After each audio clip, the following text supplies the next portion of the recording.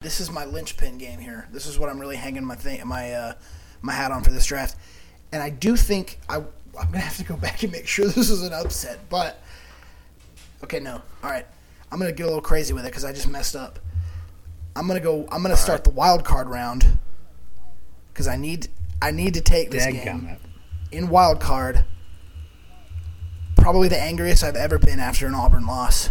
I'm taking Texas A&M at Auburn 2014, a.k.a.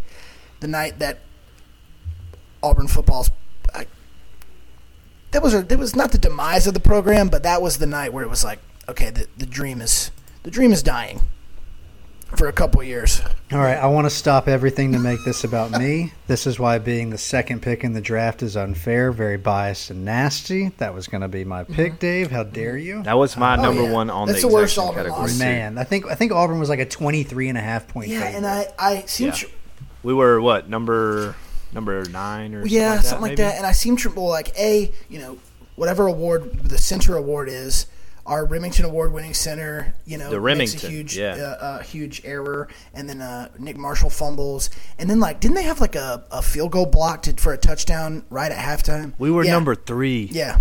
Oh. Yeah, Auburn was third because remember I think they were coming off of that Ole Miss win. Yeah, that's right. They were number 9 And in that that was Georgia like game. that really was Georgia game. I think that's when the magic of the 2013 season finally died. I mean, outside of the national championship game, it was still like we're here, like we're going to be really good for a long time, and then it was like that was it. That was kind of it for that. That game sucked, dude. Yep.